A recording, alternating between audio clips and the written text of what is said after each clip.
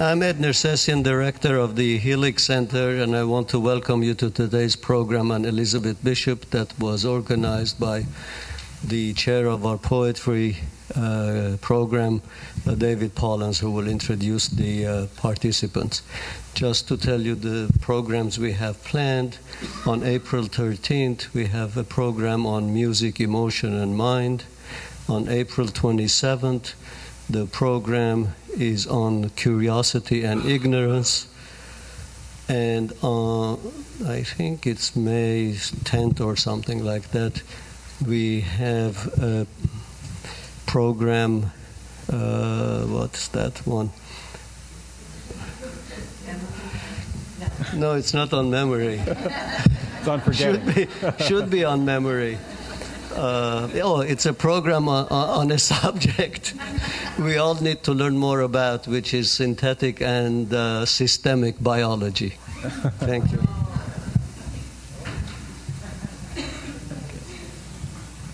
Well, welcome everybody to our talk today about Elizabeth Bishop. We have a fabulous group of poets and scholars and editors, all deeply connected to the work of Elizabeth Bishop. I'll introduce them. Bonnie Costello is a professor at Boston University.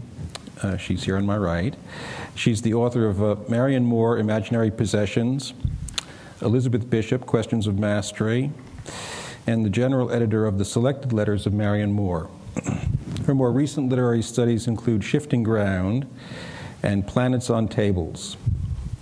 Ms. Costello is currently working on Pronoun Trouble, Auden and Others in the First Person Plural. Alice Quinn is the executive director of the Poetry Society of America and an adjunct professor at the Graduate School of the Arts at Columbia University. She was the poetry editor of The New Yorker for 2 decades, and before that was an editor at Alfred Knopf. Ms. Quinn compiled a collection of Elizabeth Bishop's unpublished work in Edgar Allan Poe and the Jukebox, Uncollected Poems, Drafts, and Fragments, which appeared in 2006. She's currently preparing a collection of Elizabeth Bishop's journals and notebooks. Lloyd Schwartz is the Frederick S. Troy Professor of English at the University of Massachusetts in Boston. In addition to being a poet and literary critic, Mr. Schwartz is the classical music editor of the Boston Phoenix and a regular commentator on NPR's Fresh Air. In 1994, he received the Pulitzer Prize for Criticism for his writing on music. He is co-editor of Elizabeth Bishop and Her Art, a collection of essays on the poet, and the Library of America's edition of her collected works, Elizabeth Bishop, Poems, Prose, and Letters. His own poems have been included in the Best American Poetry and the Pushcart Prize anthologies. Jean Valentine, sitting between Lloyd and Alice, her first book, Dream Barker and Other Poems, won the Yale Younger Poets Prize in 1965. Dora and the Mountain, New and Collected Poems, 1965-2003, won the National Book Award in 2004. And her most recent book, Break the Glass, was a finalist for the 2011 Pulitzer Prize.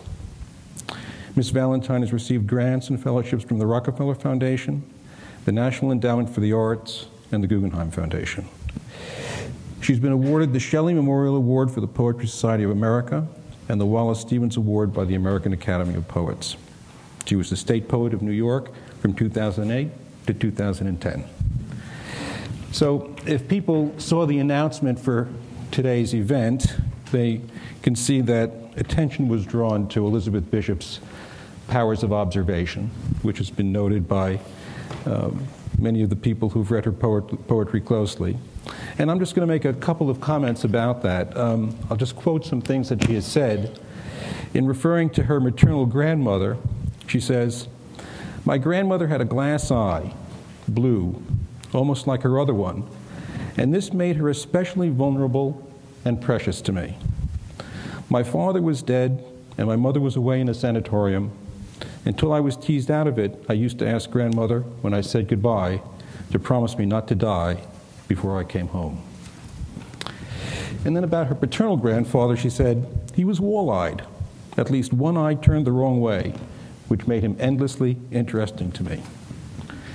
And then in a letter to her from Robert Lowell, he says, "No eye in the world has seen what yours has." And starting with that, I'll turn to our participants to respond. If I could just add one little anecdote. Robert Lowell introduced Elizabeth Bishop when she was giving a reading at the Guggenheim Museum, and he referred to her famous eye. And when she got on stage, she announced that the famous eye will now put on her glasses. We were trying to think before downstairs where it was that we read Mary McCarthy, a Vassar classmate's description of Bishop's eye as like a great magnifying glass. And she said, of course, the forfeit would be that you'd have to look at everything with that eye. So I think she thought Bishop was a little touchy.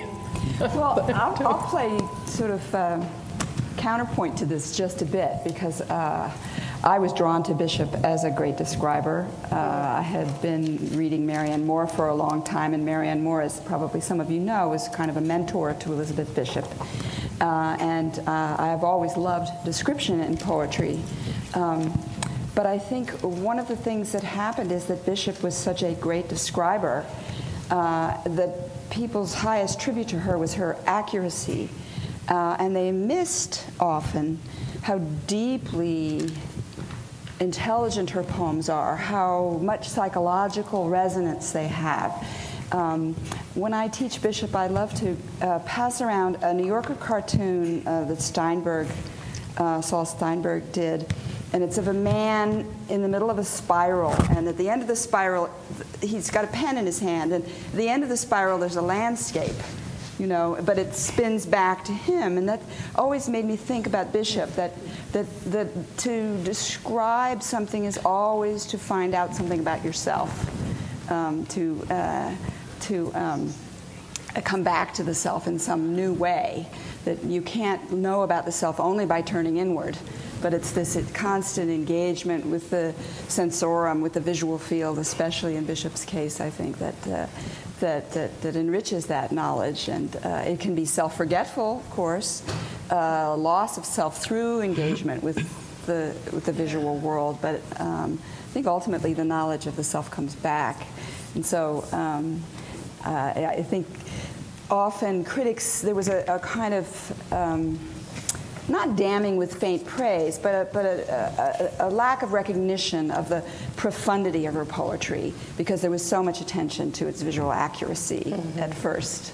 So it's just a little counterpoint maybe to and just to go back to what Alice was saying about what Mary McCarthy said, it made me think of this passage in Crusoe in England, which is, if you don't know the poems, one of Bishop's most ambitious and one of her longest poems, and it's a poem in the voice of Robinson Crusoe.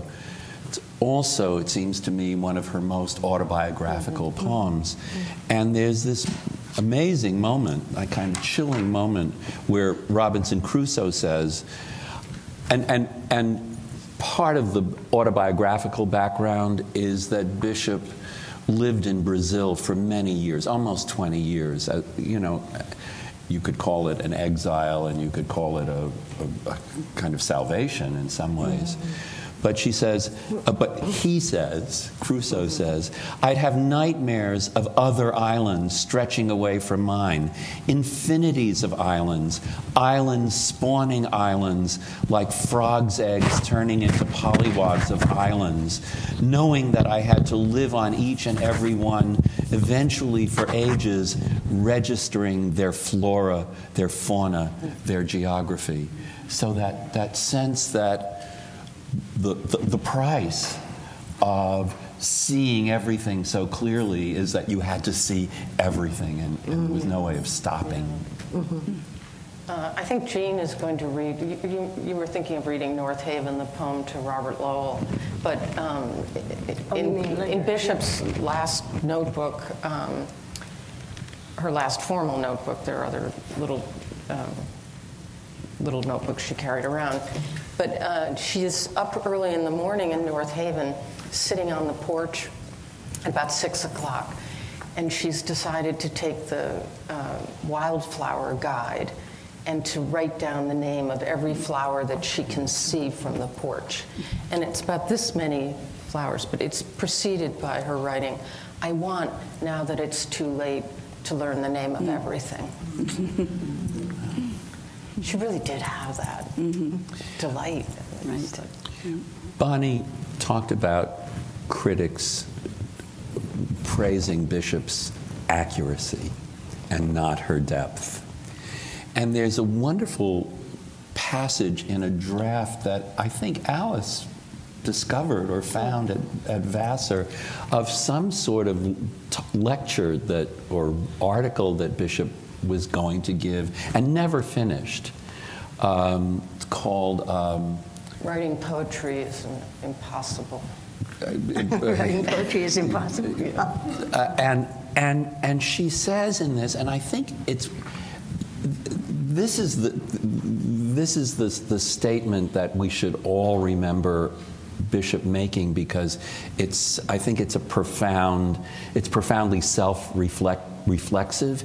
She talks about the qualities she admires in the poetry she likes most are accuracy, Right. spontaneity, and mystery. And what an amazing conglomeration of different and yet overlapping things. And of course it's very funny about, I mean, she's sort of so famous for being accurate, and yet we know, those of us who have studied her poems, that she was perfectly capable of making things up and was very nervous 80-watt bulbs and things like that, right? Yeah. Has anybody ever seen an 80-watt light bulb? Well, she, in one of her really greatest poems, In the Waiting Room, she talks about this issue of the National Geographic, which was the issue that came out on her 7th birthday. And she describes in detail all these things that are in that issue. And they're not in that issue. And that people have written articles about, the half a dozen issues of the National Geographic that came out the year of her 7th birthday, where a lot of these things are there, but they're not in the February 1918 issue. But it's true to memory. It's true to memory. Memory does that too. Right, but except that she knew she was making this up, and as Alice said, she was really worried about the New Yorker fact checkers, and they did check, and she said, right. But I heard they told her, well, you've got, what's the thing when you have time wrong with the Crusoe and Wordsworth? Anachronism. Anachronism. Yeah. And she said, I know. Right. Yes, she has, in that poem, in Crusoe in England, she has Robinson Crusoe trying to remember a line that is a famous line by Wordsworth, and the New Yorker fact checkers pointed out that Wordsworth came much later, the next century, or in the next century from Robinson Crusoe. That's the point, right? And she said, "Yeah, I know."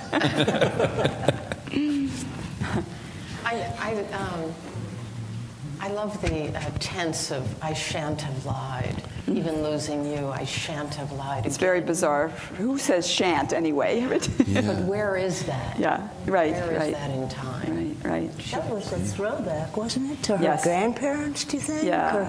Well, I same love as the phrase "safe as houses." That's a very old-fashioned safe as phrase. houses, yeah. My grandmother used to say "safe as houses." So. Yeah. Really? Oh yeah.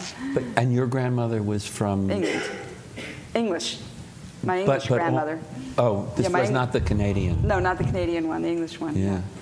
So, one of the things that we were talking about, the temporality of the Crusoe poem, and if we think about Bishop as a visual poet primarily, we not only want to remind ourselves of the profundity of the accumulated meaning that's coming through detail rather than some imposition of symbols into the poem. But we also, I think, want to be aware that while she's a great describer, she also has a sense of time in motion. And often her landscapes will be surprisingly, they'll be like time lapses. You can feel spring happening as she's describing a hill. We're often in this kind of space that's half time and half space, that is the space of the mind, partly. Yeah. And there are many poems that do that. And, it's a little unsettling at times because you get disoriented in, what is the... what's the sequence? The standard here, or the measure. But she's so interested in that, the sort of psychology of space. But maybe disoriented is okay. Beg your pardon? Maybe disoriented is okay. Well, it's a place of discovery, certainly, right? Yeah, and I'm thinking of that... distorted and revealed. Darwin passage, Yeah.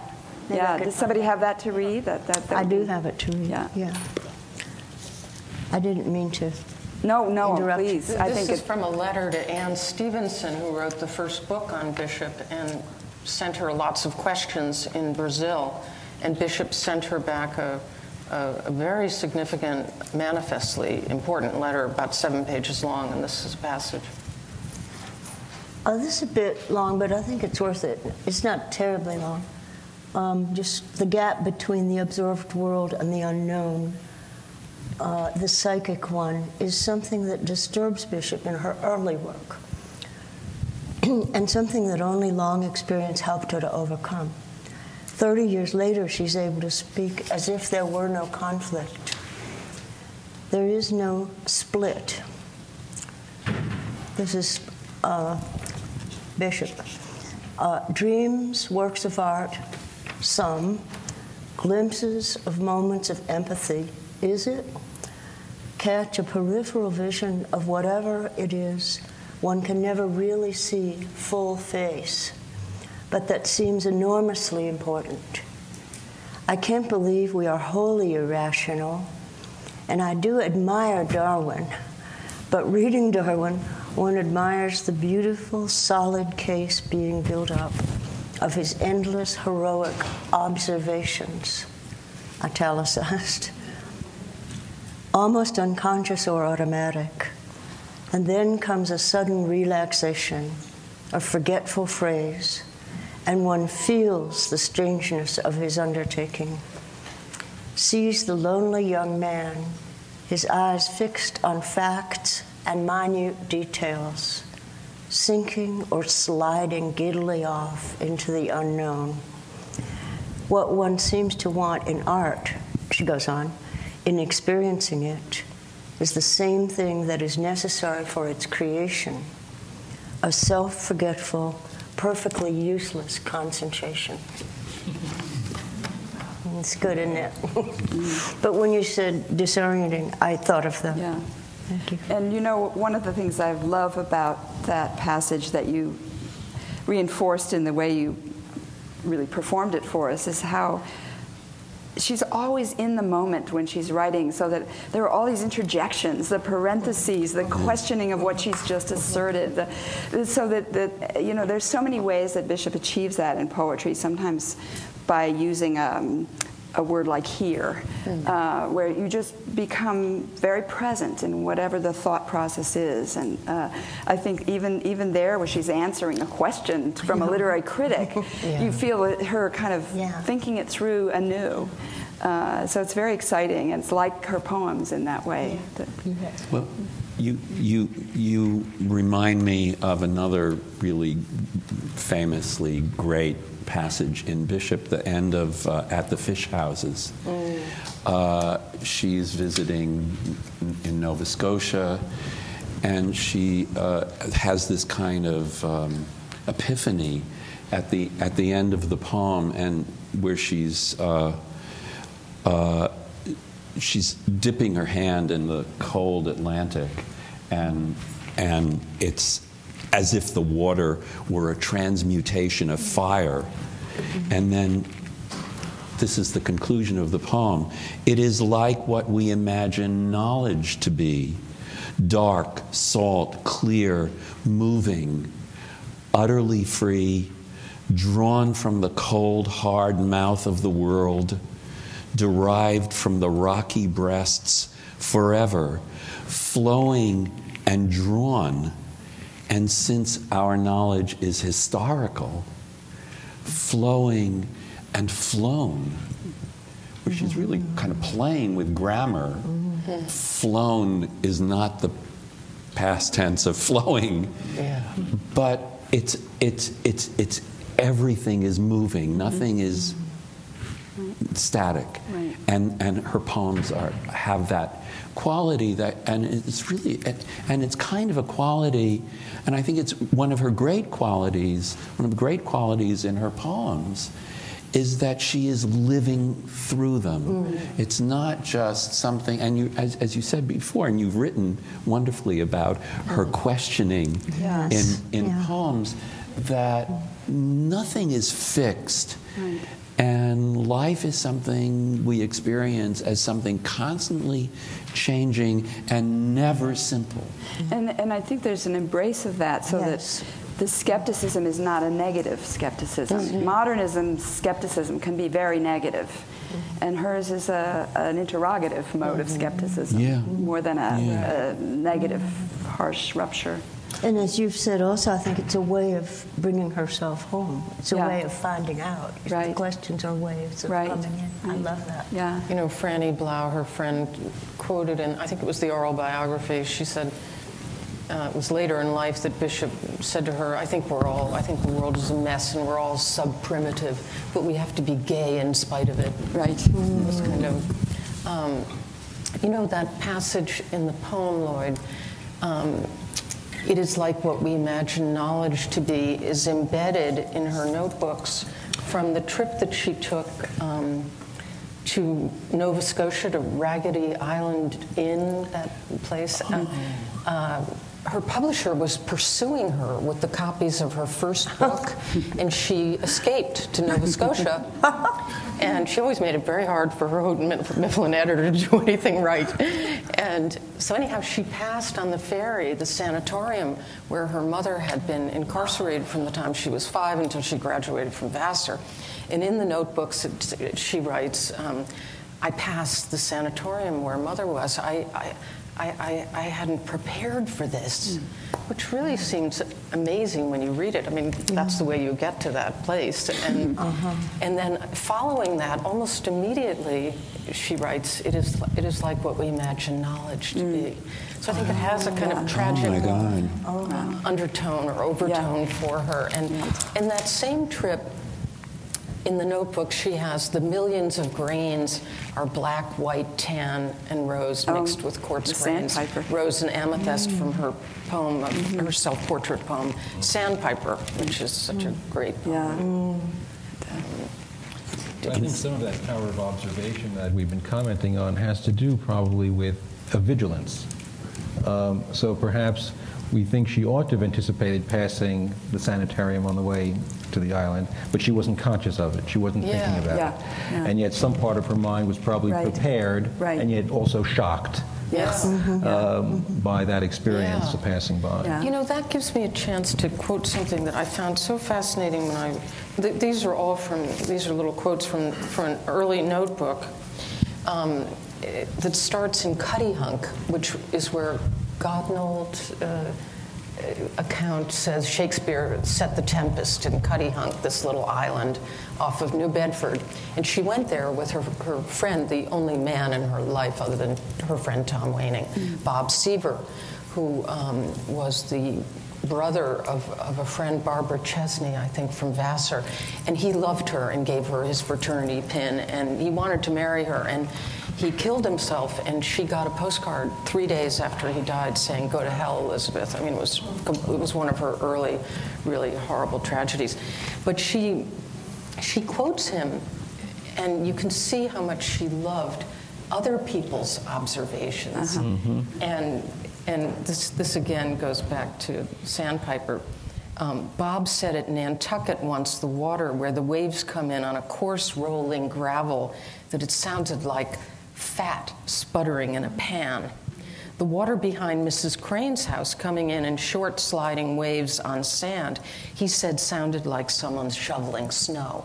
Well, this turns up in Sandpiper this is 1934, 1962, Sandpiper, you know, the little Sandpiper running along, the beach hisses like fat on his left and a sheet of interrupting water. I mean, these images, and she really thought in images. Yeah. And they stayed with her for forever. And the entries about New York City in the Depression years are fantastic. And here's one that makes me think of the pacing that you talked about. Remember the little essay that she wrote about the geese flying overhead in Vassar, and you know the musical term. Some of them are hanging back a little. It's like a rubato in music. And then she describes the whole migration as kind of having an invisible net around it. And that always seems to me the kind of rhyme, the kind of dappled rhyme and the pacing that she's after in her poems. But this I think is fascinating. The other day, and it speaks to what you said, before I realized it, the other day, before I realized it, I saw a man winding a barber pole. The iron poles in the city must be electric, but this one wasn't. A large keyhole just below the striped section, and he wound it, sounded like a clock. The pole was striking up slowly, the stripes mounting with effort, gradually faster and faster.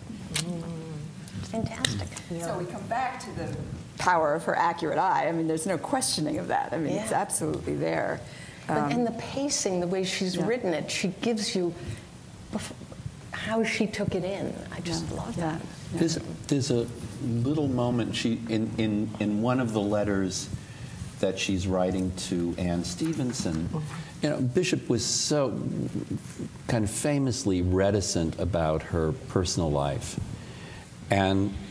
But here was this young American poet living in England, writing a book about her and asking her all sorts of questions, and she actually responds to these questions, and she kind of provides, and it's really great information for all of us who are interested in her. She provides so much personal detail, but there is this one absolutely chilling moment in this letter to Anne Stevenson. She gets to 1934, and this is her whole comment about 1934.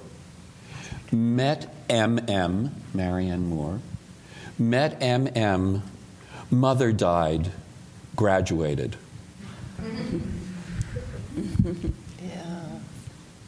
That's like on the front of her notebook from the year she was consultant to the Library of Congress, poetry consultant. On the front of the notebook, it says, 1950, just about my worst, comma, so far. Well, maybe this is a good moment. I don't know if we have time to read a poem or two, but the poem that I had thought I might read to the group today is a poem called The Bite. Since we're talking about Bishop's diary entries and so on, The Bite is, I think, a relevant poem.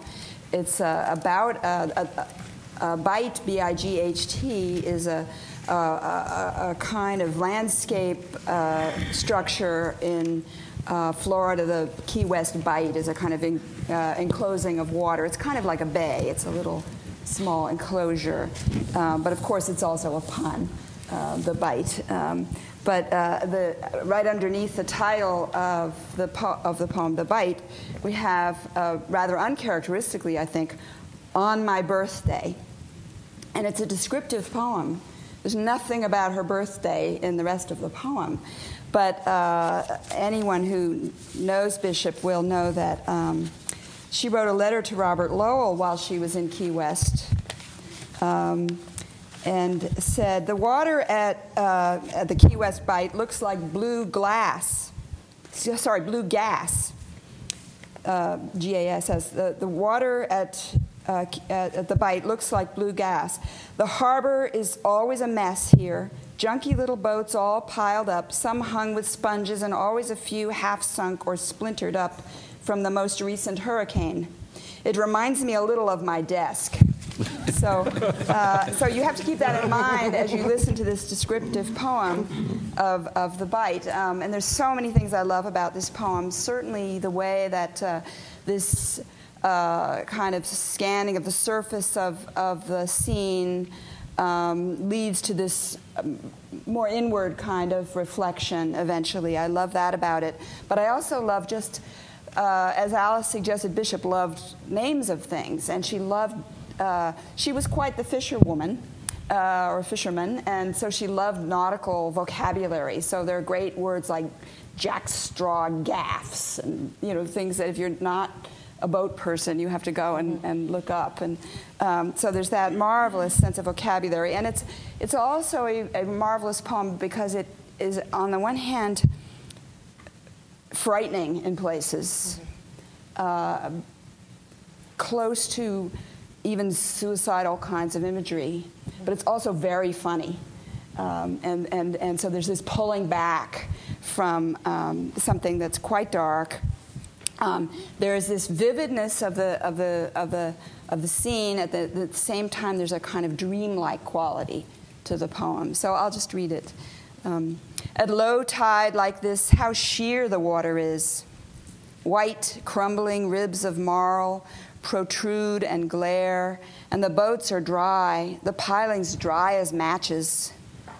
Absorbing rather than being absorbed, the water in the bite doesn't wet anything. The color of the gas flame turned as low as possible. One can smell it turning to gas. So we could be in a Sylvia Plath poem at this point, right? If one were Baudelaire, one would probably hear it turning to marimba music. So there's this swerve, right? The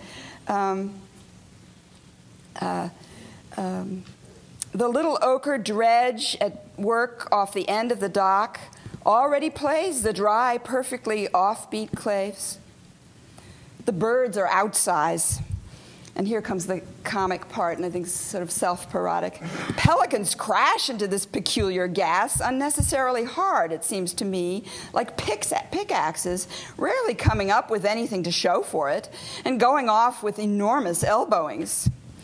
Black and white man-o-war birds soar on impalpable drafts and open their tails like scissors on the curves of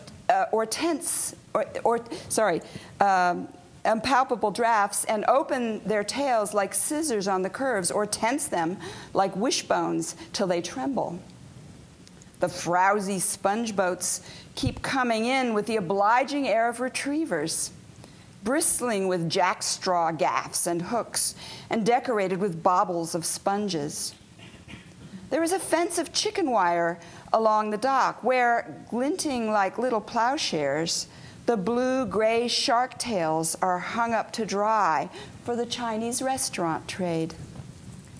Some of the little white boats are still piled up against each other or lie on their sides, stove in, and not yet salvaged, if they ever will be, from the last bad storm, like torn open, unanswered letters.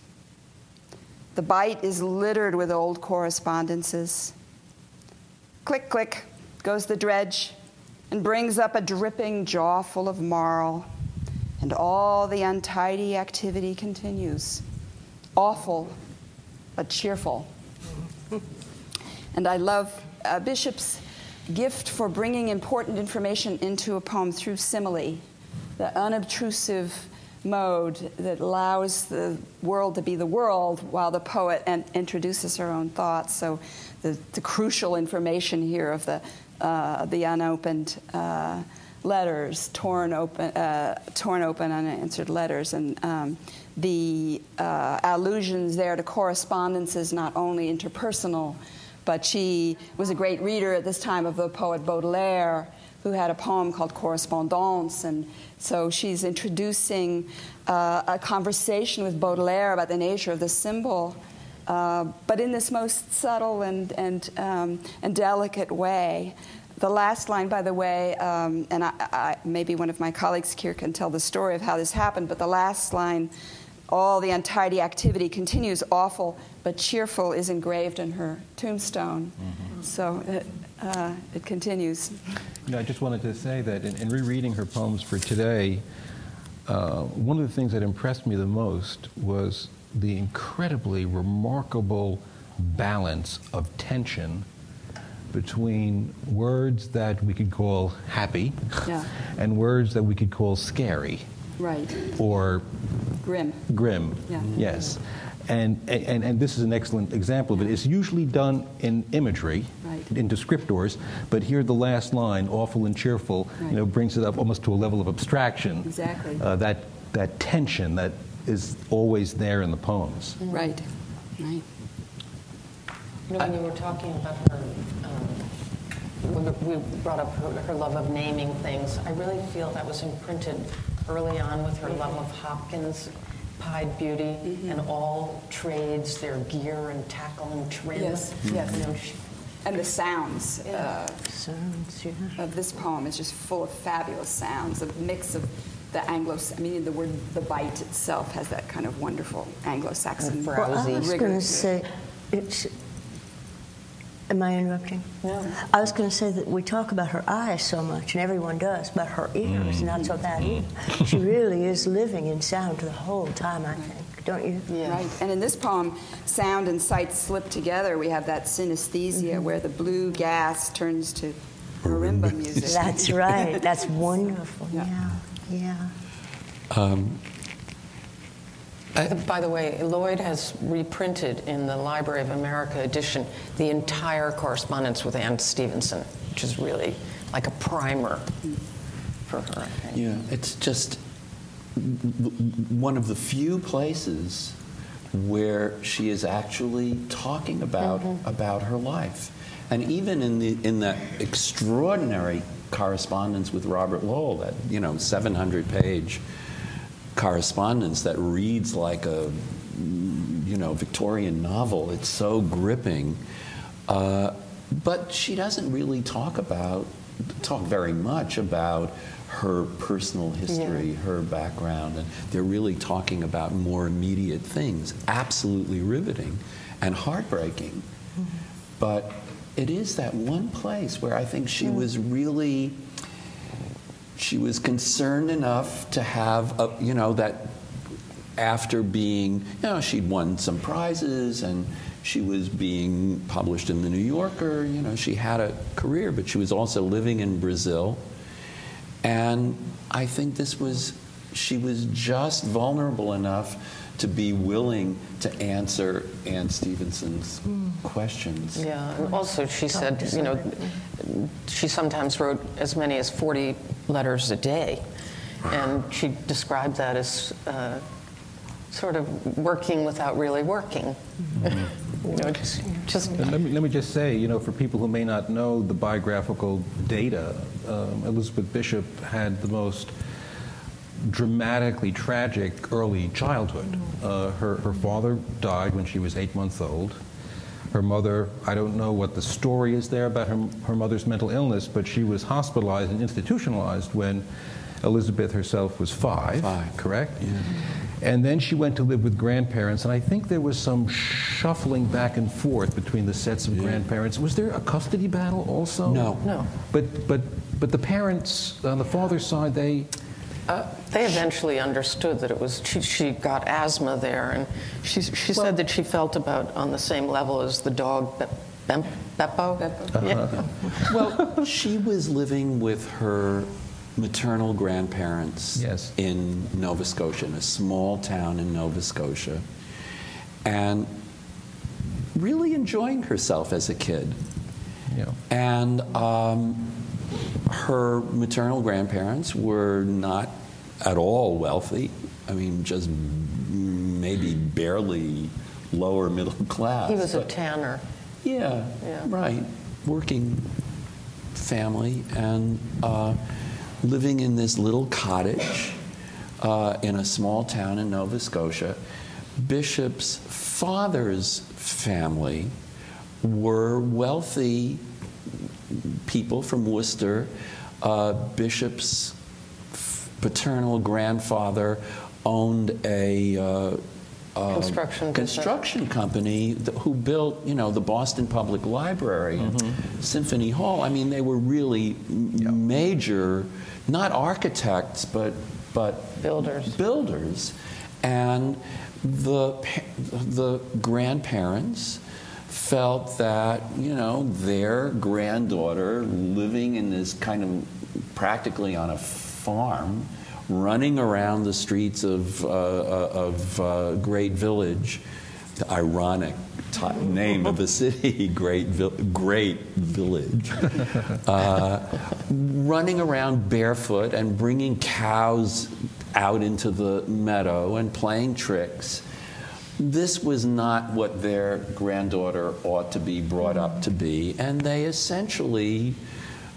didn't exactly abduct her, but there was an agreement, and they brought Elizabeth to Worcester, where she was absolutely miserable. And as Alice said, developed asthma, developed eczema that she almost died of asthma a number of times over her whole life. The eczema never was completely cured. It was always recurring. And finally, the grandparents kind of had to admit that they had really made a mistake and kind of farmed Elizabeth out to her the aunt. Is that when she her goes to aunt, the aunt? her mother's sister, who was living in Revere, Massachusetts, one of the suburbs. And then they paid for.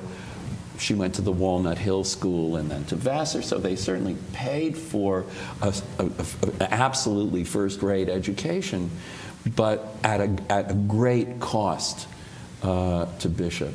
And she was so sick when she first got there, they had to carry her up the stairs. Yeah. And she didn't go to school until she was 15 or something like that.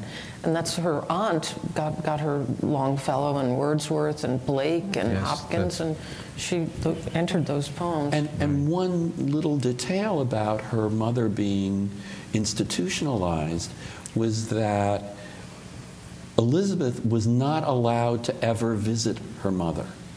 And they thought this was what psychiatry was in 1918, that it would be too upsetting to Elizabeth's mother to see her daughter.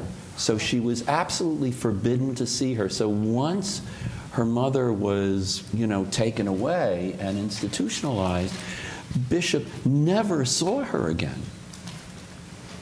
So, that met M.M., well, suddenly she has this new sort of surrogate mother in Marianne Moore.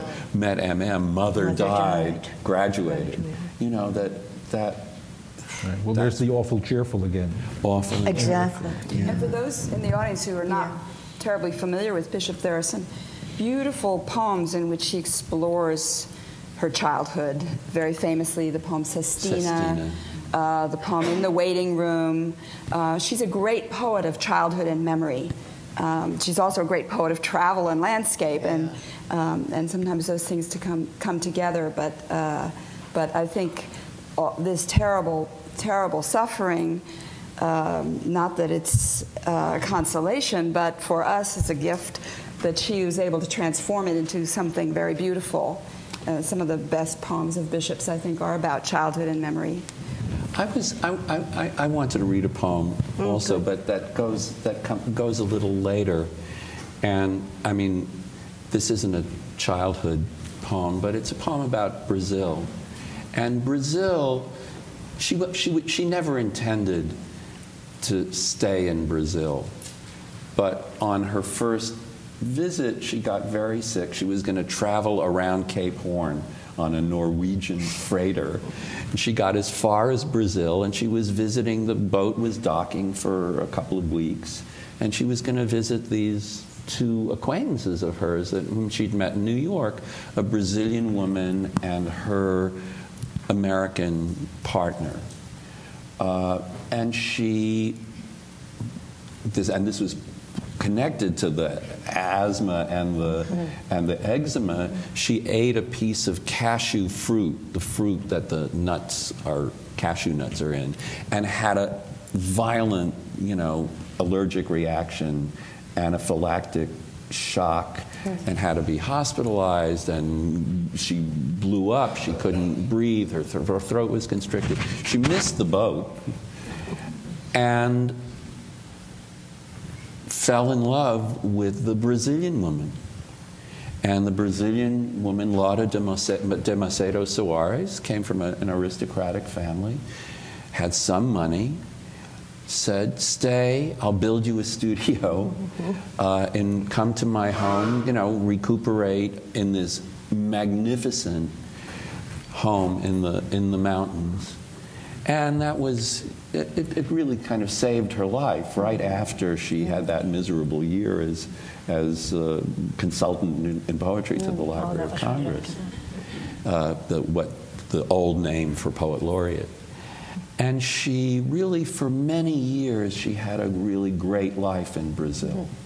And then things, for various complicated reasons, including political, and the commitments of Laura to public works, and she was building a park in Rio. It's the most beautiful park in Rio now, but it essentially killed her.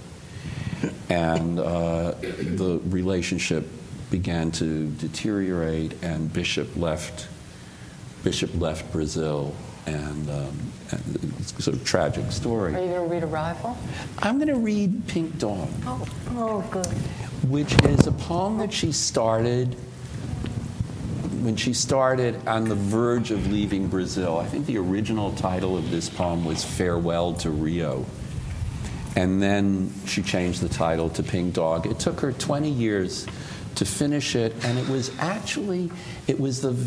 wasn't the last poem she started. I hope Jean is going to read the last poem she started, Sonnet. Oh, I am. But it's the last. But it was published in the last year. It's the last poem she finished. It was actually the last poem that she succeeded in finishing, and it just. I wanted to read it because it says it's such a wonderful example of the things that Bonnie was talking about before, the images of the city, and then the awful but cheerful in a kind of extreme, because there's a really bitter joke in the poem, and then the sound effects, where she's actually imitating the sound of a samba. And I think, it's my theory, that this is her parody of the girl from Ipanema. And really, you can almost sing this to the music of the girl from Ipanema. When did that song get published? Well, that was in the 60s, and it was written by a close friend of hers, Vinicius de Moraes, who is a very famous poet and actor. And she translated him. Ladies' man. So she translated him. But we have to say, her translation of Vinicius's sonnet of intimacy, Bishop was so proud of it. People have this image of her as this very prim, Miss Bishop. People called her Miss Bishop. That translation ended with the word piss. And it was the first time a four-letter word had ever appeared in a poem in the New Yorker. And Bishop was so proud of this. I mean, she really bragged about it. There it is. But let me read this poem. I think it's one of her most amazing poems. Pink Dog, Rio de Janeiro. And remember, The Girl from Ipanema begins with this beautiful Brazilian woman in a bikini crossing the Avenida Atlantica to go to the beach. Pink Dog. The sun is blazing and the sky is blue. Umbrellas clothe the beach in every hue. Naked, you trot across the avenue. Oh, never have I seen a dog so bare, naked and pink, without a single hair. Startled, the passers-by draw back and stare. Of course, they're mortally afraid of rabies. You are not mad. You have a case of scabies, but look intelligent. Where are your babies? A nursing mother by those hanging teats. In what slum have you hidden them, poor bitch, while you go begging, living by your wits? Didn't you know it's been in all the papers to solve this problem, how they deal with beggars? They take and throw them in the tidal rivers. Yes, idiots, paralytics, parasites go bobbing in the ebbing sewage, nights out in the suburbs where there are no lights. If they do this to anyone who begs, drugged, drunk, or sober, with or without legs, what would they do to sick, four-legged dogs? In the cafes and on the sidewalk corners, the joke is going round that all the beggars who can afford them now wear life preservers. In your condition, you would not be able even to float, much less to dog paddle. Now look, the practical, the sensible solution is to wear a fantasia. Tonight, you simply can't afford to be a Niceor, but no one will ever see a dog in mascara this time of year. Ash Wednesday'll come, but Carnival is here. What sambas can you dance? What will you wear? They say that Carnival's degenerating. Radios, Americans, or something have ruined it completely. They're just talking. Carnival is always wonderful. A depilated dog would not look well. Dress up. Dress up and dance at Carnival. She actually breaks the line in the middle of the word an, A-N. You simply can't afford to be a Niceor. The N is on the beginning of the next line. It's like Glenn's Falls. Yeah, Glenn's Right. Falls. Yeah. So should we read Song for the Rainy Season? Oh, yes. Which kind of describes her almost in anticipation of the end of the paradisical time Right. in Brazil. That's a poem I wish were a lot better known. I think it's a wonderful poem. She talked about pacing by the little spring by their home, and the maid would be. She said, "What must she think of me as I go back repeating phrases over and over?" And I can't help thinking, how did she feel when she came up with "Hidden, oh hidden in the high fog, the house we live in"?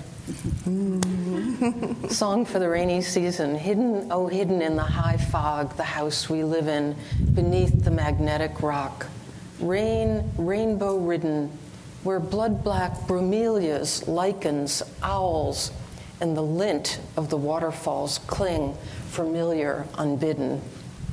In a dim age of water, the brook sings loud from a rib cage of giant fern. Vapor climbs up the thick growth effortlessly, turns back, holding them both, house and rock, in a private cloud.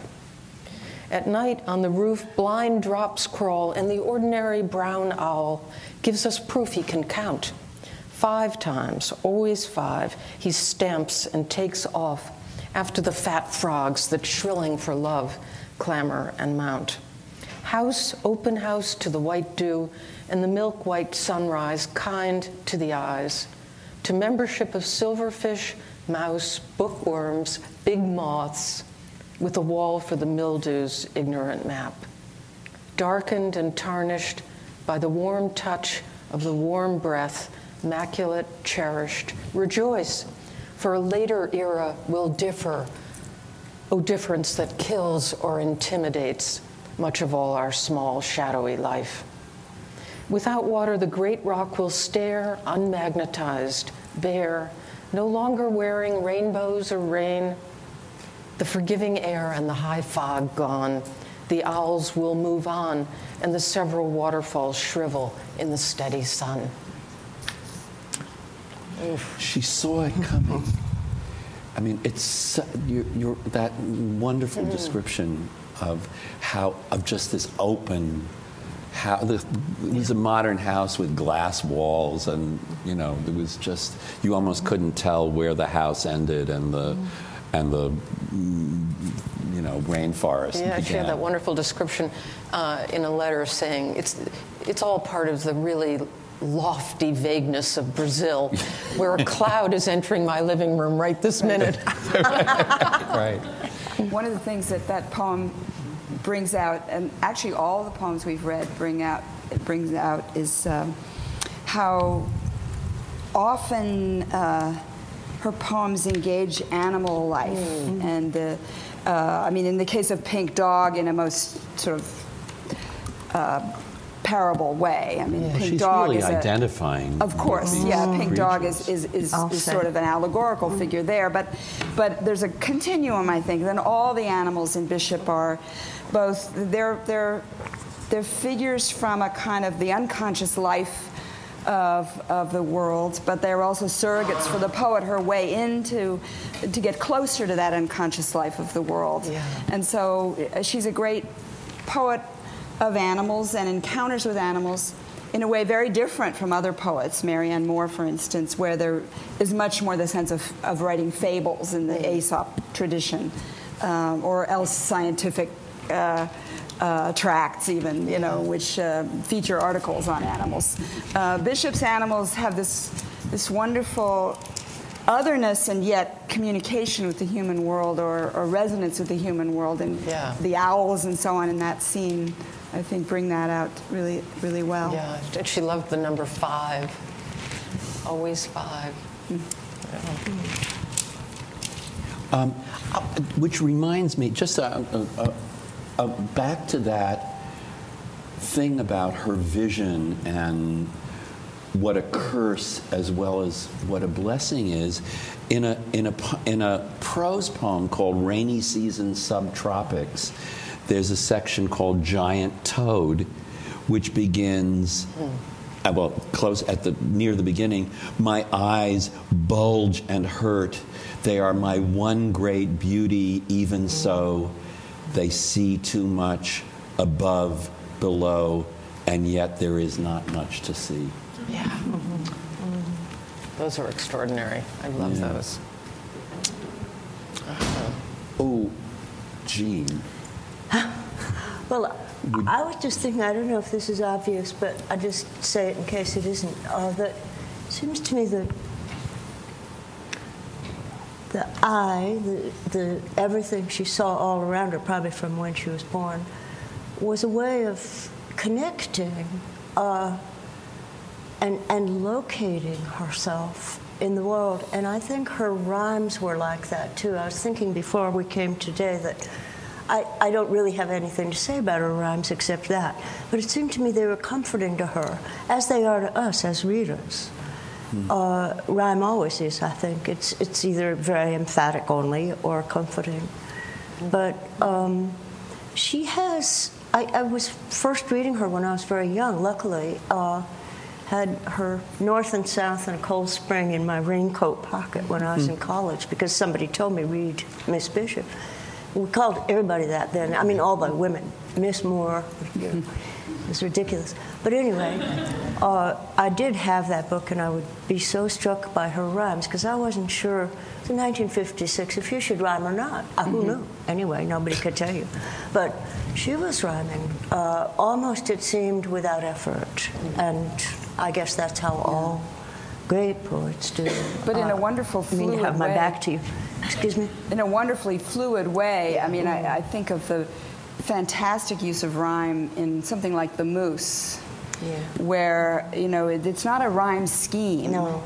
But often she's rhyming words of nature and words and human world words. So, birches and churches. Yes. So that there's this beautiful integration that can happen in the place of rhyme. Master and disaster. Yes. Well, she stole that one from W.H. Auden. But when you say that, reminded me of something. Now I can't think what. I know what it was. But I have a friend who's very, very good at writing formal verse, Joan Larkin. And she has said that, and this probably gave me the idea of this thing of seeing and hearing too. Joan said she does a crown of sonnets about some painful subject. And she said it's like a handhold through the pain for her. Lovely. To have the rhyme scheme, very tight rhyme scheme in that case. But I think by the time of the Moose, she probably didn't even have to think about it. Oh, no. It was so probably in her body by then. I'm sure she did think about it, but She said to a friend of mine, I'm going to stop in a minute, but she said to a friend of mine, Eleanor Ross Taylor, a very wonderful poet that you know, Alice.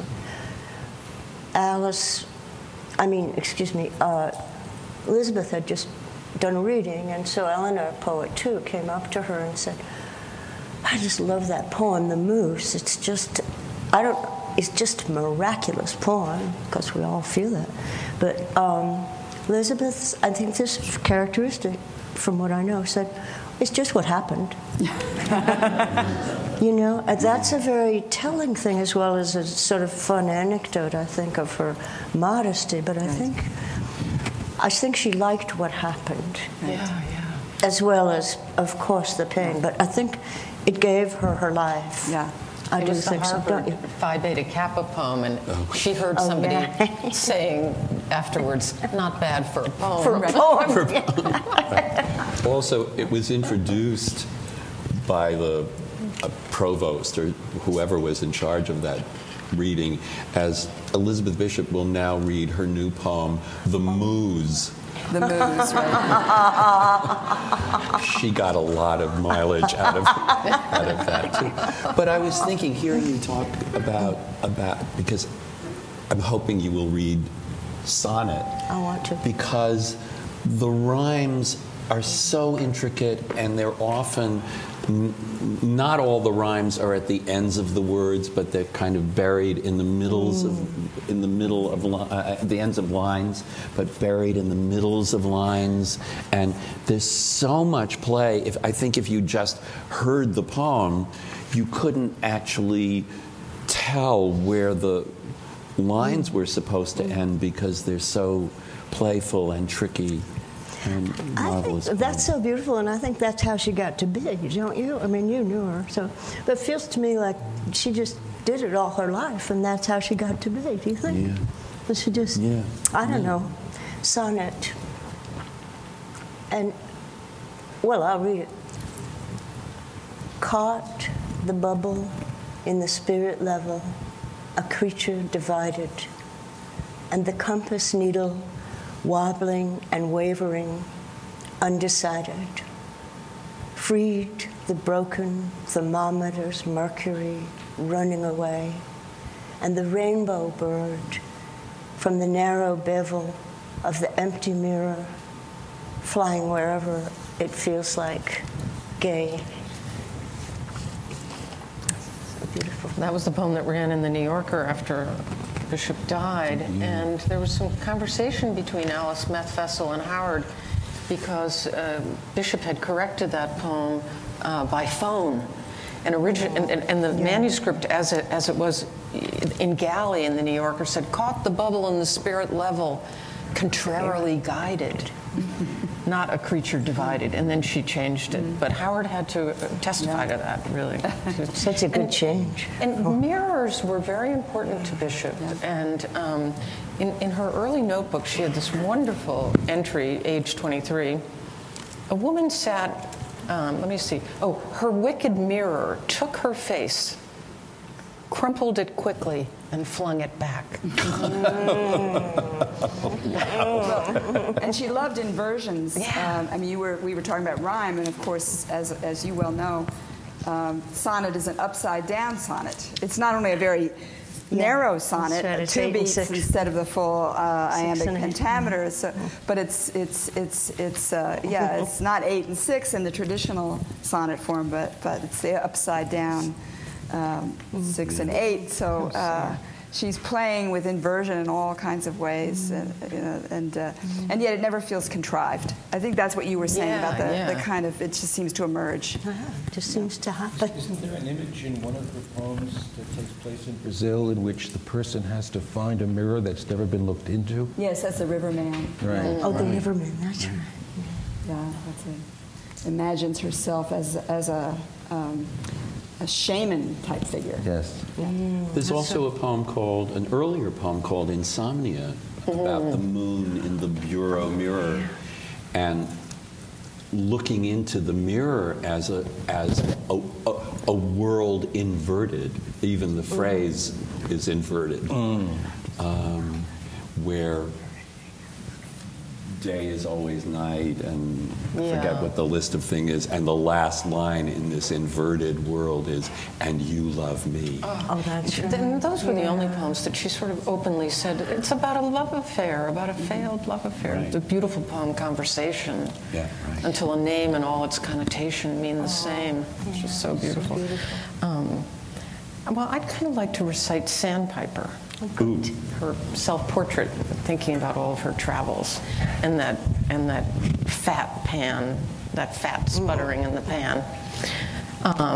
So the only reference, I think, is to Blake, to see the world in a grain of sand and eternity in an hour. So Sandpiper, the roaring alongside he takes for granted, and that every so often the world is bound to shake. He runs to the south, finical, awkward, in a state of controlled panic, a student of Blake. The beach hisses like fat on his left, an interrupting sheet of water. A sheet of interrupting water comes and goes and glazes over his dark and brittle feet. He runs straight through it, watching his toes. Watching, rather, the spaces of sand between them, where no detail too small. The Atlantic drains backwards and downwards. As he runs, he stares at the dragging grains. The world is a mist, and then the world is minute and vast and clear. The tide is higher or lower, he couldn't tell you which. His beak is focused, he is preoccupied, looking for something, something, something. Poor bird, he is obsessed. The millions of grains are black, white, tan, and brown mixed with quartz grains, rose, and amethyst. Gray, not brown. Black, white, tan, and gray mixed with quartz. I love that poem so much. That's so His beak is focused, he is preoccupied. Thank you. Elliot Carter, the late Elliot Carter, who recently died at almost 104, still writing, wrote a song cycle based on Elizabeth Bishop poems, and Sandpiper is in that cycle. And he knew that that was an autobiographical poem. And so the Sandpiper in his setting is played by an oboe, which was Carter's own instrument. So he was mirroring her autobiography in his autobiography, and searching for something. The world is minute and vast, both, which is it seems very Bishop. The shift in scale that we're always talking about. That's it's so vibrant when a poet does that. She didn't like the setting. She didn't like Carter's setting. She didn't get it. The other thing about the Sandpiper and Insomnia and many of her poems is that she had this conversation with the tradition of poetry. She was deeply read, but not at all showy about her reading. Not a poet that requires footnotes. She didn't like footnotes.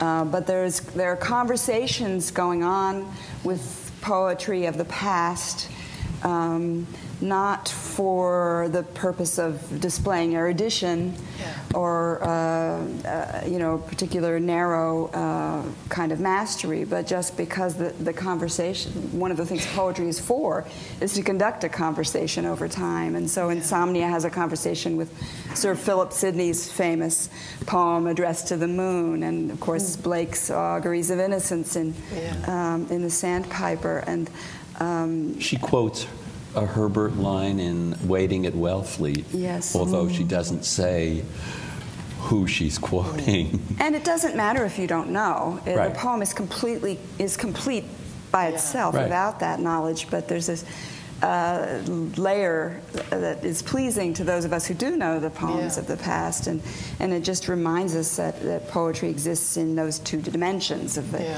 contemporaneity and the long vertical tradition. Feeling of the tradition. Speaking of Herbert, do you all know the Herbert dream she had?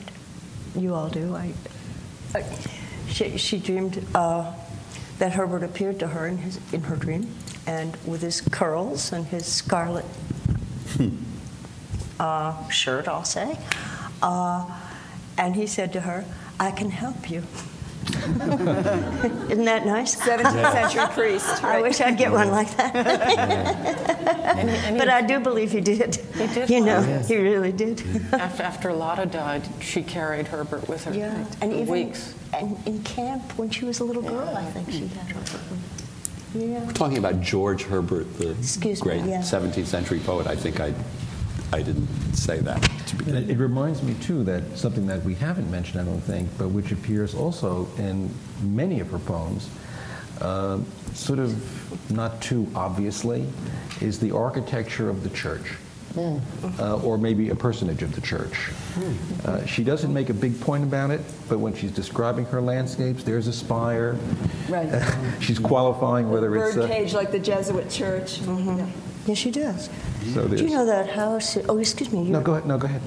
The house in Great Village in Nova Scotia is right next to the church, and she had an amazing, with quite a high spire for Great Village, and she had an amazing thing that she says somewhere, and I don't remember where, but if you touched this is after her mother had the Scream.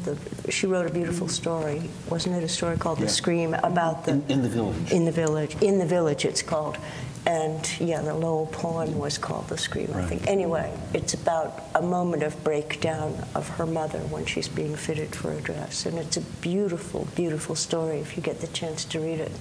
I think the first words in the story are the Scream. The Scream, maybe that's it. Oh, okay.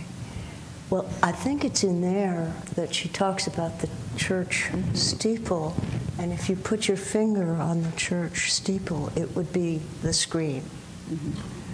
It's amazing.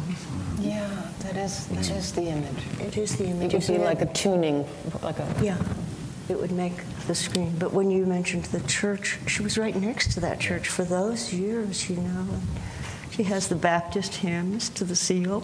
I mean, there's a lot of... You can hear also some of her poetry has the cadence of Dickinson, who got her cadences from the hymns, and you can see that carry over as well. Yeah. But there is this sort of quiet compass, where the church is being found in the landscape. In many poems, I think, it comes up that way. Ambivalently sometimes, yes. Especially Catholicism, I think she had her reservations about. Yeah, the gold in the Vatican made her sick. Sure. I think that I was looking through the early notebooks to see if I could share some things, and I think that one of the things about Bishop's poems, she has a good sense of drama. And that's where the mystery comes in. And there was this little tiny fragment. Again, she's 24 years old here in New York, 1934. When we walked across the bridge, the sun particularized certain windows off the river. If you should go to such a place at such a time, burst in and say. That's great. And that's what she took from seeing that window. That's wonderful. These notebooks are great. Did she never tried to write a play, did she? No, she read a lot of plays in the public library. There's a lot of dialogue in her poems built in. She did translate the birds. Yeah, the masks. That's right, of course, Yeah. yes. And Elizabethan masks, Dryden and such, she was reading in her youth. But she never tried to write an original play. No. She wrote everything else, I think, Yes. didn't she? And she loved witty people. Wit was very important to her. And I think she said that Pauline Hemingway was the wittiest person that she had ever known. But she's in one of the letters, or maybe to Anne Stevenson, I think, she said, I've been lucky in my life. I've known some very, very witty people. And what's the line in One Art, at the end of One Art? The joking voice. Oh, the gesture. The gesture I love, but the joking voice, yeah. so important, and that the two most serious relationships that she had, most serious is the wrong word, but the two really biggest, deepest relationships that she had were with people who were very witty and entertained her. Lotta, allegedly, I mean, I never knew Lotta, but Alice Medfessel, who was, very funny, very amusing person, no nonsense, really not very interested in poetry, but who could make Elizabeth laugh. That's great. There's a little visual anecdote that Bishop wrote in her notebooks, and it's about her friend Margaret Miller, who she loved very deeply in school and college. And Margaret ended up at the Museum of Modern Art as a curator, and I think one of the authors was Schwitter's catalog. Yes. And anyway, Margaret leaned out of the car with a comb in her hand and pretended to comb the round chromium dome of the spotlight. Then she tied a scarf around its head. You see that she was so... That's the play. You mentioned Schwitter's and Paul Klee, who are two of the wittiest artists, were also two of her favorite artists. Yeah. She loved Klee, yeah. Well, I mean, Bishop didn't write a vast amount of poetry. The collected Bishop isn't that big. Well, it's bigger now than it was before, but I mean, what she allowed to be published wasn't very much. But as some of you may know, she was a great letter writer, I think you already mentioned, and her sense of humor in the letters is just fantastic. Yeah. I remember think they'll be like Byron's later on. They'll publish them in 13 volumes or something. She'd see, there's a wonderful description in Key West of two pelicans on some kind of boardwalk or something, and a blowfish, they'd swooped down and grabbed a blowfish, and one of them had swallowed it, and blowfish expand. So it started to expand inside the gullet of this pelican, and he spit it out she said, like a basketball to the other pelican. And so they started playing basketball with the blowfish. And, Bishop's eye for that kind of the sense of the delightfully absurd. Yeah. I mean, in the poem The Bite, I think you see a lot of that, where the birds coming back with like obliging retrievers, and it's just very comic, a comic sense of life that. Yeah. She didn't like appearing in public, and she didn't enjoy giving readings. And she made a number of recordings, and there are a number of recordings, not many, there are a number of recordings of her reading, and they're not very good, and they certainly don't capture the quality of the poem or her quality. Mm-hmm.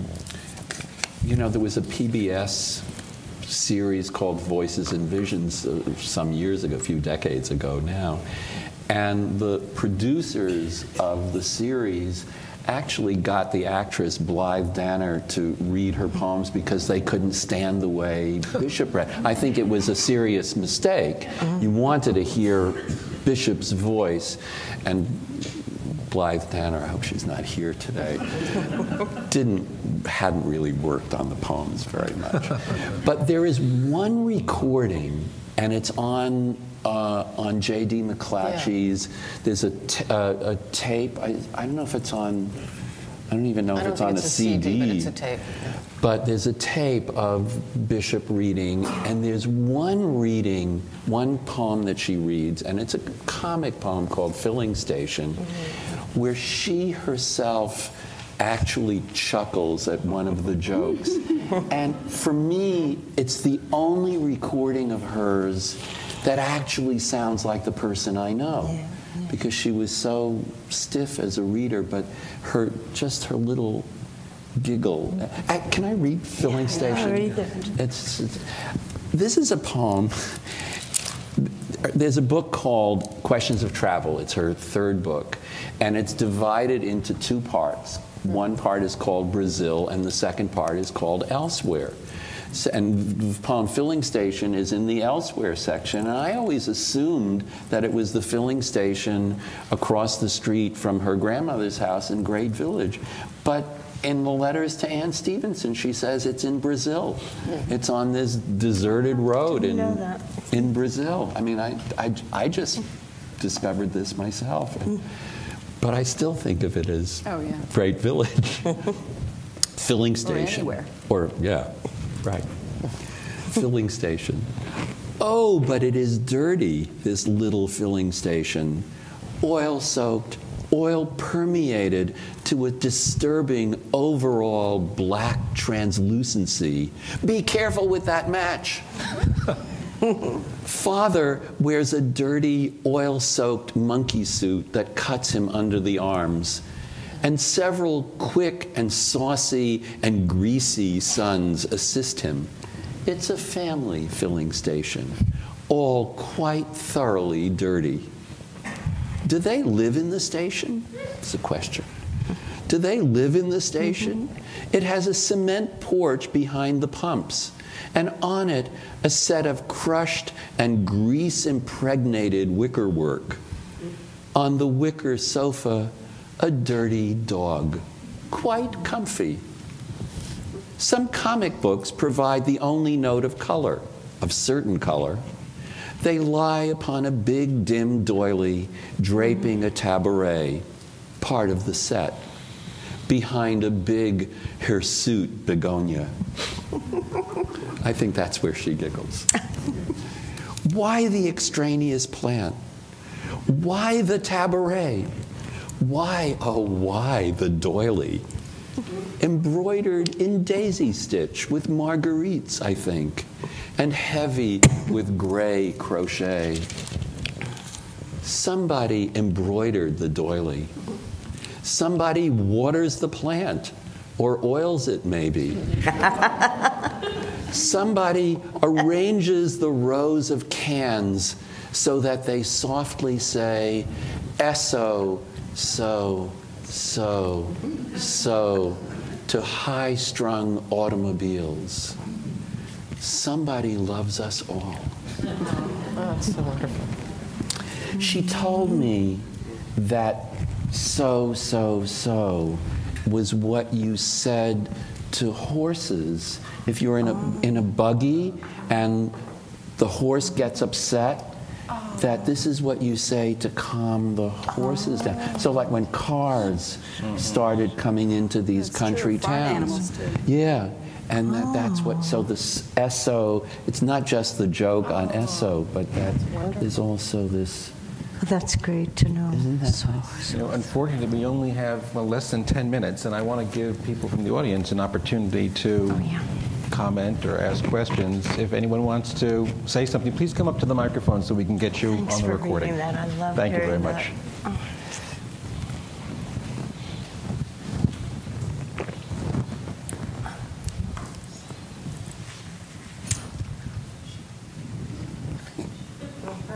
Thank you. This was really wonderful and enlightening and informative. I knew her poetry, and I didn't know anything really about her. I mean, I've had this book forever. And my name is Merle Malofsky, by the way. And one thing I would like to add to the commentary on or wonder actually why it wasn't mentioned, was her social consciousness, particularly her Brazil poems, which like The Pink Dog, which is very powerful, but also, I'm not going to read it, I'm just going to read the titles. Squatter's Children, and most profoundly, the one that moves me the most is The Burglar of Babylon. And I'm thinking of her generation and the poets who were socially conscious, like Muriel Rukeyser, and every generation needs poets to comment and remind us and consolidate our awareness. And I'm going to do a tiny plug, which is I'm going to be doing, you don't have to, I'm not saying write this down, but I am going to be doing a presentation at NYU in June that's sponsored by Kleos Psyche. It's their conference, and I'll be part of a panel on psychoanalysis and poetry. And I think it's very important for psychoanalysts to recognize what poetry actually means in a world, in an internet, instant access world, and to remember that the poets always spoke for an entire culture. So thank you for this. Thank you. There's something that I thought this psychoanalytically oriented among us would be interested to hear. This is again from the early notebook. If I stretch my thought to Egypt, to India, downtown, it is in my thought I see them, and they are not at the time reality for me. If I go to these places, it's a different matter.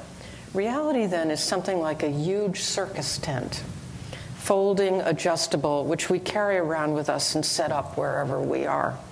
It possesses the magical property of being able to take on the characteristics of whatever place we are in. In fact, it can become identical with it. That's such an interesting circus tent, though. Yeah. Hello, my name is Jane Simon, and I want to thank the speakers. And I also wanted to ask if we know anything about her process from her notebooks. Did she write in the morning? Did she write at night? Did she write every day? I hear that she wrote a lot of letters, but, because she didn't write many poems that we know of. That's number one. And number two, McClatchy mentions that she was a chronic alcoholic. So do you have any comments about that? Well, she wasn't an alcoholic, I don't think, to the extent, say, that Berryman. People didn't worry about her the way they worried about her in her personal life, but not to step up to the microphone and completely lose it. Oh. But particularly in her 40s in Key West, her friends were terrified, and she took Antabuse in Brazil for that. Definitely, it was a huge part of her life, and I think it's in the poetry, definitely. In the process, there's certainly been references to her waiting for decades to get a word for a poem. Isn't that true? Where she had the idea for a poem and she'd sort of leave a space. I think and Lowell's poem about her talks about her. I wish I could quote it now. Yeah. Waiting decades for the perfect word. You who make the casual perfect. Right. There are manuscripts you can look at. For instance, at Harvard, there's a poem called Crusoe at Home. It's a draft of the later poem. There's many examples of her reworking Crusoe things. in England, the moose, Pink Dog, among her masterpieces are poems that took her decades to complete. Maybe her most famous poem, One Art, The Villanelle, in this very complicated form, took her a week. And we have all the drafts which Alice has reprinted in Edgar Allan Poe in the Jukebox. They are amazing because you see the first version is almost prose and it's all over the place. and she instantly figures out that it needs to be in a form.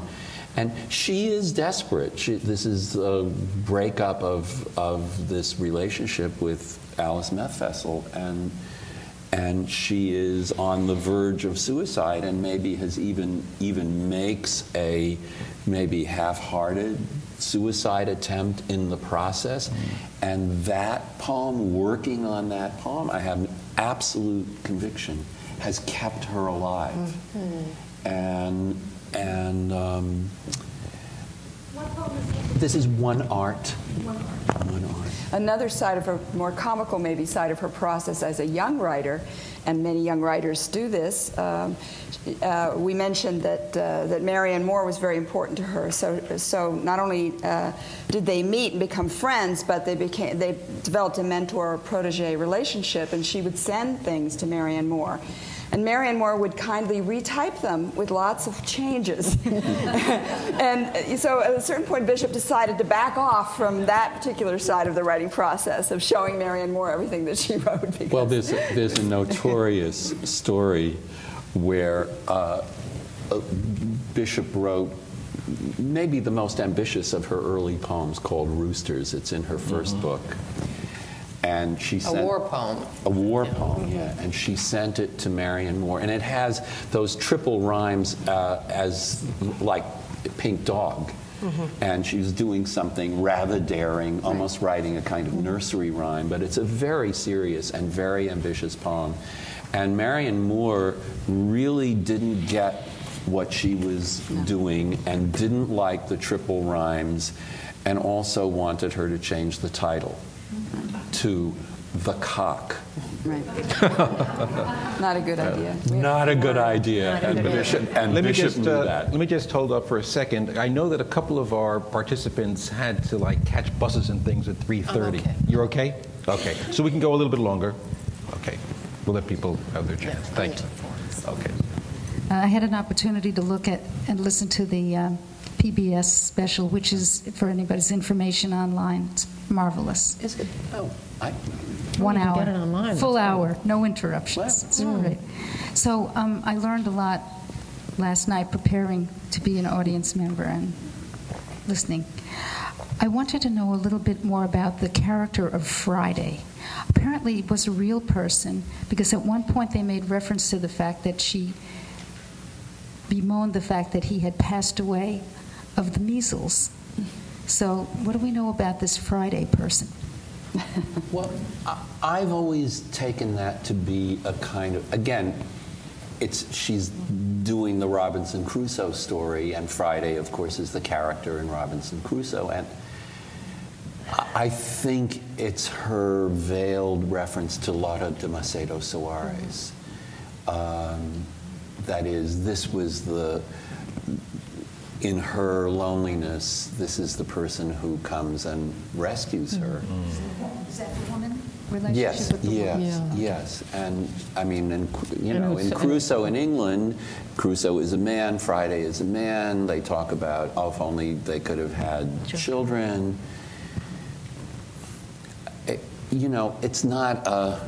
It's not exactly an allegory of one-to-one, but I think that's sort of, in my mind, that's sort of where Friday comes in, and that it's really, and the poem ends with the death of Friday, and it's so heartbreaking because I think that's who she's thinking of, and Lotta probably committed suicide. I want to push back just a little, though, because I tend to. I think many poems come from personal experience, but I worry when we reduce poems to autobiography. I mean, the Crusoe story is one of the great archetypal stories of Western culture, and all of that is important, and Friday represents the native. He represents the other world, the third world, as it was called then, and he represents a relationship to the landscape and to the place that Crusoe doesn't have, and that's universal. And so I worry when we always want to bring fiction back to fact, that we miss really one of the great goals of poetry is to share this. Yeah, so. It's not to contradict anything that's been said, but just to open it up. But I think again. that's probably where it comes from. But that we have to see it as we have to see the story as the. Well, it's all those things. I think I think it makes sense certainly to think of her, and it's just like in The Moose. I think there's an autobiographical element when she overhears the conversation about the grandparents in eternity and about someone who's a drinker. That's her way of bringing in that story. She's overhearing it. Right. And that's a wonderful way of bringing in the drinking, I think, because I didn't want to understate the importance of that in her life. Yeah. It was a big project of Lotta's to help her combat that problem. I think. She was a very cheap drunk. Mm-hmm. So you mean it didn't take her much to get drunk? Right. Yeah. So she could, and she knew this. But so if she had a drink, it wasn't going to stop there because she would immediately get drunk and then she would keep drinking and she would go on binges. Yeah. But in a way, the question about whether she was an alcoholic becomes more complicated because she wasn't always drunk. And there were long periods. Well, she was on Antabuse for a while, here from time to time. But there were also periods when she just wasn't drinking, and where she was completely lucid and writing poems. And, maybe she would have written more poems if she didn't have these binges. And it was a drinking generation of writers. Yeah. They were all drinking. Yeah. Okay. Yes. How do you think she might have interacted or fared in a world like ours today with Facebook and talk shows and self-exposure? Do you think that there could be an Elizabeth Bishop who fully interacts electronically today? Oh, I hope so. But I don't think I can't imagine Elizabeth on Facebook. She famously said, closets, closets, and more closets. Right.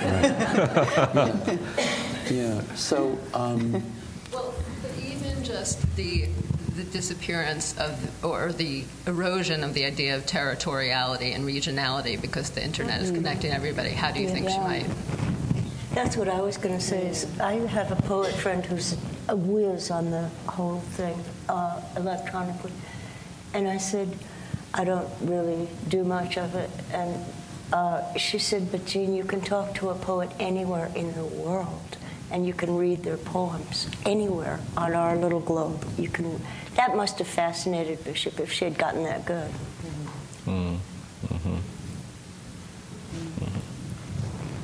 And they could have read her. Well, now people in Ireland, you can't graduate from high school without learning 10 poems of Elizabeth Bishop. I mean, out of 100, I think. In the realm of photography and documentary, I've sometimes had to talk to students, and when I wanted to point out an artist who was to talk about the issue of sentimentality, I send them to Helen Levitt. And it occurred to me today, if you know Helen Levitt's work, that there's something very akin to Bishop in the sense that they're artists who were resolutely unsentimental, I think occasionally fierce, but never mean. And there's always this love of the world. So it occurred to me, this connection. I thought I would. There's one of her wonderful unpublished poems is her poem about Buster Keaton, called Keaton, which is, and it just absolutely figures that Keaton, of all the screen comedians or the silent comedians, would be the one who was most attractive to Bishop. And the last line of that poem is, I am not sentimental. And it starts out, I think, I will be good. Right. And what Helen Levitt loves is ordinary people, just people on the street, and animals, and children, and children especially. And if you want to know about the world, look at children and watch them interacting on the street. And she certainly had that. I think it's a great combination. She would have loved that. right. I always think of Walker Evans when I think of filling station, though. Yeah, because right. It's like a Right. Walker Evans photograph, Yeah, it only the is. tone is a little different. Right. All right, well, we've gone over about almost 15 minutes. Well, it speaks to... Thank you. Thank you. I just want to thank everybody for coming and to thank this wonderful, wonderful group. I think Elizabeth Bishop has gotten an appreciation.